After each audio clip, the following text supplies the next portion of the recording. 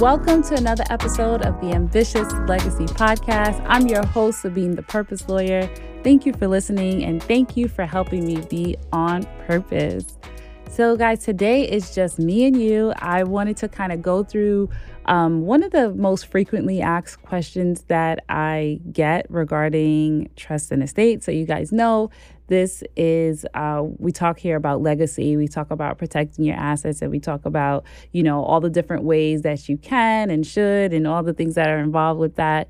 And so one of the main topics in asset protection is trust. Why? Because it's a really versatile tool that allows you to have a lot of control over your assets. It allows you to put a plan in place to make sure that, your loved ones are protected if something were to happen to you unexpectedly, which happens all the time. And so it's one of the tools that we use. Not perfect for everybody, and it's not that everyone must have one, but most people with a significant amount of assets, I say at least over 100K, usually some real estate, should consider whether a trust is right for them. Like those doctor commercials where they say, talk to your doctor about this medication. So that's the thing. Talk to your legal professional about whether it's right for you. But I kind of wanted to get into what it is, because a lot of people find it sort of mysterious. Like, I don't understand really, like, what is a trust? How does it actually work? And so I wanted to kind of dissect that a little bit. And so high level, which I've said before, trust is like a contract.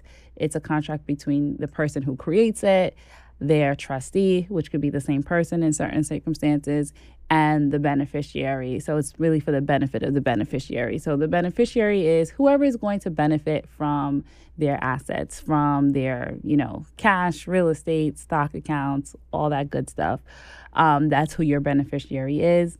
And you have the flexibility to pick and choose whomever you want. And that's the really beautiful thing about planning, is that you get to decide and you get to have your say, and your assets go exactly how you want them to go. And the bigger overarching thing here is that we all are here to sort of make a mark on this world. And I don't want to sound all woo-woo on you, but it's really true. Why? Because I said it. It's true. We're here for a purpose. Everyone has their own purpose, and it should be more than just living your life for the here and now. But think about how beneficial your life is, or the things that you have benefited for in your life because someone else was here and because someone else paved the way for you. So we should just be thinking about preservation and passing on and creating and leaving that legacy that we are here to create. So let's get into talking about trust, right? So what I told you what a trust is. And, a lot of times people ask me, can I do a trust on my own? Can I just do it DIY? Or they want to know how come there's a higher cost when it comes to creating a trust versus a will. And so a trust can be very technical because of the fact that what you're doing is you're giving this document, or you're transferring to the trustee of the document all of the rights that you essentially have over your assets. So the rights that you have to your accounts, the rights that you have to your property, the rights that you have to everything that you essentially own. So we want to make sure that it's clear. We want to make sure that, it has all of the language that's necessary to do that. And not only that, because it's similar to a contract, or it's considered a contract under the law, if there are things in there that's vague, right? It's not clear. No one kind of understands what was meant. And there's just things, if there's a lot of gray area, it can actually cause your trust to be brought into court, right? So the whole purpose of really doing a trust, and I would say one of the purposes, right, of really doing a trust is to avoid what we call probate. And probate is where your estate has to go through the court system, and the judge gets to basically make decisions about your estate in terms of, what did you mean? Who did you want your assets to go through? What would you have intended? And that's what we really don't want, because most of the time the judges don't understand the dynamics of all of our families, right? They don't understand, who's who. They just assume that you would want your siblings or your parents, or, if there's no one else, your children, whatever the case is, they just assume that's who you would want. But many of us have different either views on life. Maybe we want to, maybe we have a best friend or a niece or nephew, or maybe we want to bless a charity, whatever it is. We each are unique individuals. We each have a different legacy to leave, and we each get to decide what that is. So you don't want to kind of leave it up to a cookie cutter, the court gets to decide. So that's one.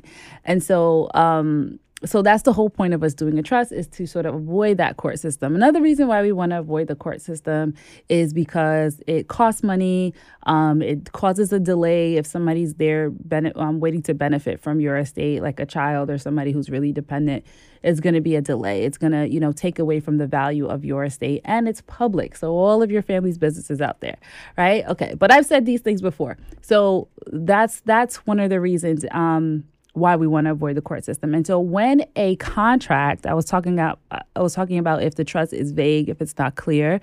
When a contract is not clear, then the only way to make it clear is to have a judge to determine, what did you mean? What was trying to be said here? And so that leaves, room for interpretation, and then that leaves room for your wishes to be changed. And we don't want that. We want things to go exactly how you decided. So I had I brought a prop today. So I brought a trust that we have drafted in my office. And just so you could see how many pages this trust is, this is actually a very simple trust for one of our clients. And it's just shy of 100 pages. And the reason for that is because we don't want you to hire an attorney, go through the trouble of putting all of your wishes together and listing all of your assets and coming up with a plan just to be back at square one, right? So we try to be as thorough as possible, and you want to make sure that, you are working with an attorney or professional who kind of has that mindset. We want to make things as thorough as possible.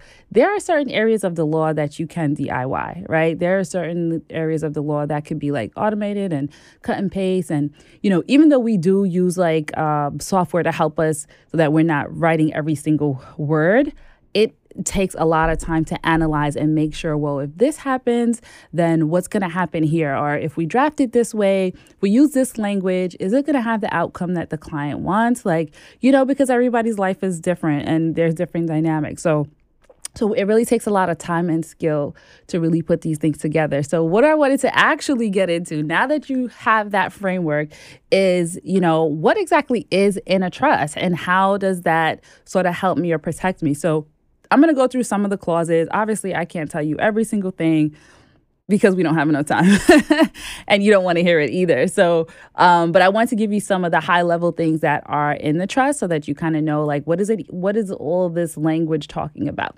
So one of the first sections is the name of the trust, obviously, right? So we have to name the trust something. And typically, you have the flexibility to name the trust pretty much anything you want. We try to give some framework because it makes it kind of easier for people to understand. Say your trust needs to do a transaction with a bank or with the lender or, anything like that. Maybe needs to do a real estate transaction or anything that any business a trust needs to sort of conduct. We kind of want to streamline it a bit because we don't want it to just be something crazy like Jim and Joe's Deli. Obviously, it's what? That's a trust. You don't want it to be that. So we'll typically have you say it's a living trust, which is a typical type of run-of-the-mill trust that almost everybody's plan is going to include. Even if they have an advanced, sophisticated plan, they might still include a living trust or a revocable trust, right? This is the type of trust that you put in place that you can change. You have the flexibility within this trust to, make decisions, change your mind, add assets, remove assets, all that kind of fun stuff. Typically, it's going to be, whatever you want to name it, followed by living trust, right? And that's, like I said, just to sort of make sure that it's streamlined. The law doesn't really say that you have to, stick to that. But in order to make it easier for running the trust and logistics, you want to kind of have it, form that way. So, you could name it anything you want. Most people, just because they're like, I'm not creative, I don't know what I want to name this trust, most people will go with their last name. I typically don't recommend first and last name because even though a revocable trust or living trust does not give you anonymity, right? It doesn't necessarily protect your identity. Whatever anonymity you do have, you're kind of just like giving that all away when you use your whole full name. So that's just one, tip to not necessarily name it that. However, you do have that flexibility to name it whatever you want. So you can get creative there. And what's going to happen is the name of the trust is going to also be on the name of any of your assets that you end up putting in the trust. And we could talk about funding now. And so how that works is that in order for your trust to be able to control the assets that you put in the trust, your trust has to own them, right? Just like you can only control what you own and you have authority over. So if your trust needs to own these assets. So say, for instance, your bank accounts, you want to make sure that the trust is named on your account, or the trust is a beneficiary of your account. Some institutions have accounts that allow you to make your trust the beneficiary, which means if you pass away, the trust then gets the assets and the trust could do whatever rules are inside of the trust that it says that it could do. Or you retitle the account in the name of the trust, meaning instead of saying, Sabine Franco's, account, it's going to say Sabine Franco's trust account, right? Something like that, whatever your trust name is. And so that now gives your trust control to be able to do what it needs to do with these assets. So all of these rules and things that I'm going to talk to you about that the trust says, those rules and directions will be controlling those assets, right? And that's what we call funding the trust. Your trust is not alive until your trust actually owns something. So once you sign it, we fund it immediately with some sort of asset, even if it's something small, something nominal, to make sure that your trust actually owns something. And now, it is a living, breathing document. And it's funny to say it that way, but really that's how it is. That's how it is under the law. Sort of like how, we say you have a business entity and really it only lives on paper, but it's a business. It's a thing, right? Because the law says so. And that's basically how it is. So beyond the name of the trust, the other things that the trust will state, it will say, what are the powers that the person who created the trust, what powers do you have? So now that you've created this document, you've given it all these instructions, now what's your authority? What powers do you have as the creator of the trust? So typically the person who creates the trust, if it's a revocable trust, has the power to revoke that trust. What does that mean? To change it, to get rid of it, terminate it. Whatever it is that you'd like to do, you have that power. You can revoke it and then it no longer exists. You can change your mind about everything, remove all the assets, and go on with your life. Typically, that comes into play when you have maybe like a divorce or a situation where you really want to completely redo your estate plan. And I did a whole video about when you get divorced and you want to sort of undo your estate plan. So you could take a look at that. So the other thing that the creator has is the power to amend the trust. You can make changes. You can, like I said, you could change your beneficiaries. You could change the assets. You could change how much of what you want to go to whom. You can add beneficiaries. So that's the power to amend, right? You also get to control the assets, right? So for instance, your primary residence, you have the right to continue to live in that. So if you're not the trustee of your trust, which the trustee is the person who's managing the trust, if you're not the trustee, then you are the only person who gets to live in your house and, wear your clothes and your jewelry and things of that nature. Your successor trustee does not have those powers, but they can, control those assets according to what the trust says. And you as the trustee will be able to decide, what sort of investments you'd like to do within the trust. Now, there's a lot of talk about, you need to have a trust that allows for your assets to be invested so that it can continue to grow for your heirs, grow in the stock market, experience compound interest, etc. So fun fact, all trusts really are supposed to be conducted in that way. Why? Because it is the responsibility of the trustee to make sure that the trust is profitable, to make sure that the trust is productive. So if a trustee has, say, 100K in a trust account and it is just sitting in cash, then that trustee is not really making sure that that trust is being profitable, right? Because that's not the best way for that trust to grow. That's not the best way for those funds to benefit the beneficiary. So now when you create the trust and you're the trustee, you don't really have that responsibility per se because you are the creator, but any successor trustee is going to be held liable for not ensuring that these trust funds are being productive. So yes, they do have to make sure that they're growing and they do have to make sure that they're invested. And I would just caution on not making it so restrictive. Like some people say, I just want it invested in the S&P 500 and I want to make sure, well, that's great now. Well, maybe not literally now because the stock market is way down right now.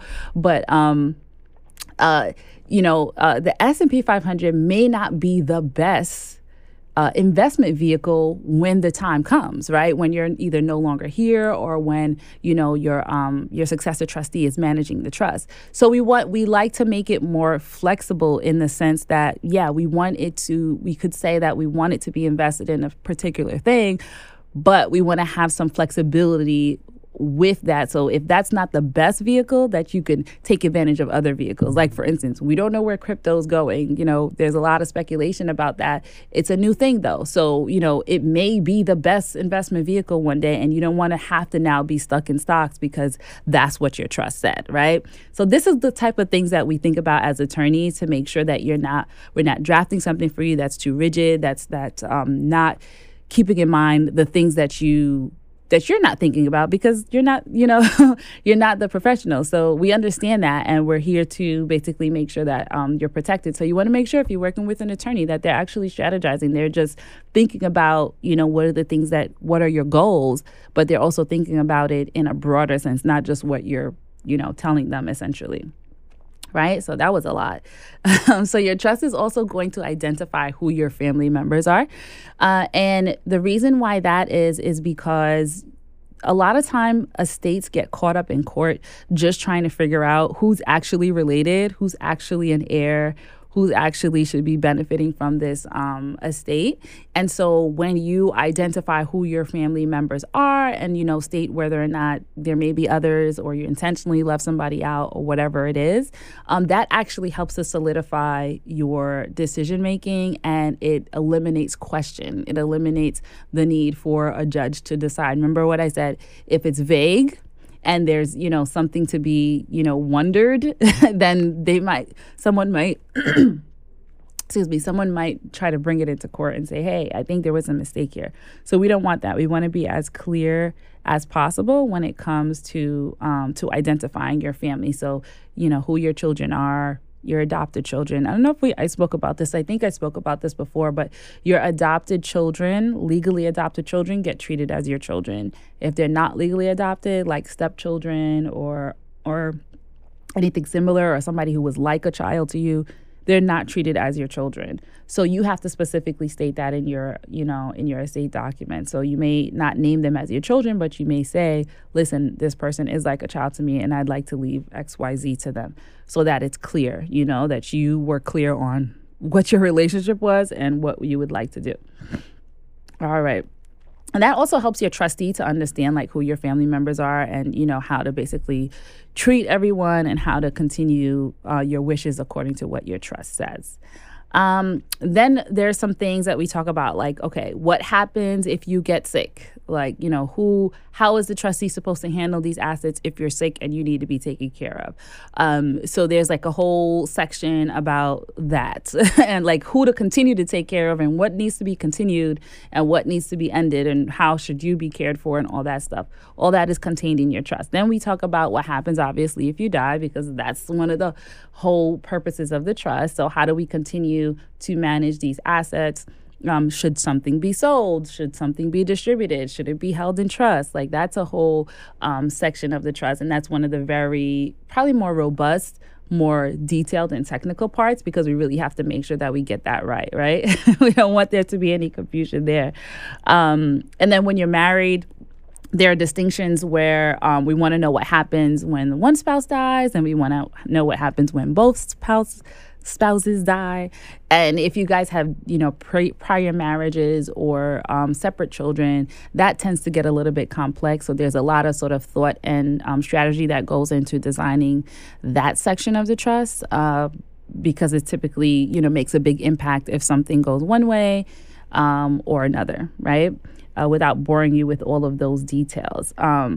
And we also want to make sure that, within your trust, there are sections where we talk about restricting creditors, where we talk about different strategies for your tax professional to be able to avoid taxes or make certain decisions that will allow them the flexibility to avoid taxes, so that, if there's an opportunity for you to do that, remember I said avoid, not evade, right? Avoid taxes legally. If there's an opportunity to do that, your trust allows for that language, because the last thing we want to do is for you to lose out on all these tax savings or a strategy that could be used just because your trust is too rigid. So there has to be some flexibility there and specific language around how your trust allows your estate to treat taxes. And typically, how would you like things to sort of be handled? If you have your assets staying in trust for your children, we want to know, how should that be handled? How do you want your children to experience this inheritance? How do you want your children to be protected for not having all this money come to them at once, or giving them a period of time where they can sort of get comfortable with receiving, or have a certain set of instructions as how they should, treat assets or treat businesses or treat real estate. So that's a really meaty area of your trust as well. We talk about real estate property in particular, if you have a lot or if you have real estate that needs to be treated in a particular type of way. We definitely talk about that in your trust. And then another thing that sometimes people don't think about, which I find a lot of clients have difficulty with, is if no one is around to receive your assets. So say, for instance, if your children are not around, which is always a hard thing to sort of talk about, then what happens? Who would you like to receive your benefits? Or, whomever that beneficiary is, who you'd like to have and benefit from your estate, what if they're not around? And so we need to have a series of alternates for that. And sometimes it includes, charities and other businesses, or, further removed friends and things of that nature. But it's something, to talk about, and it's something that we definitely include, because essentially we don't want to create a plan for you that just halts or fails at some point because we didn't think about, those alternatives. We also talk about having checks and balances in place. What if the trustee, the person who you selected to be that trusted person, what if they do something wrong? How do you go about protecting the trust and protecting the beneficiaries? So there's language in the trust that should speak to that as well. So these are some of the, hot button topics that we have in these trusts. Again, I showed you, they tend to be pretty hefty, and this is for a single person. So now when you have a married person who has separate children, or all these complex assets, we kind of need to get a little bit more creative. So it tends to be really robust. So I hope this sort of helped you get insight into, the inner workings of a trust, and why is it such a complicated thing. I mean, it's complicated and it's not, right? I don't want you to think it's complicated in the sense that it's over your head and, I'm not, equipped to have a trust. No, you are. You just want to make sure that, you work with the right individuals or the right, firms to help you achieve that. And it's not just for the uber rich. It's also for you and me who, just want to make sure what we work hard for is preserved for our loved ones, and that we are also taken care of if something, if we're not able to control our assets later on. So thank you for listening. I hope this was helpful for you, and I will see you in the next episode.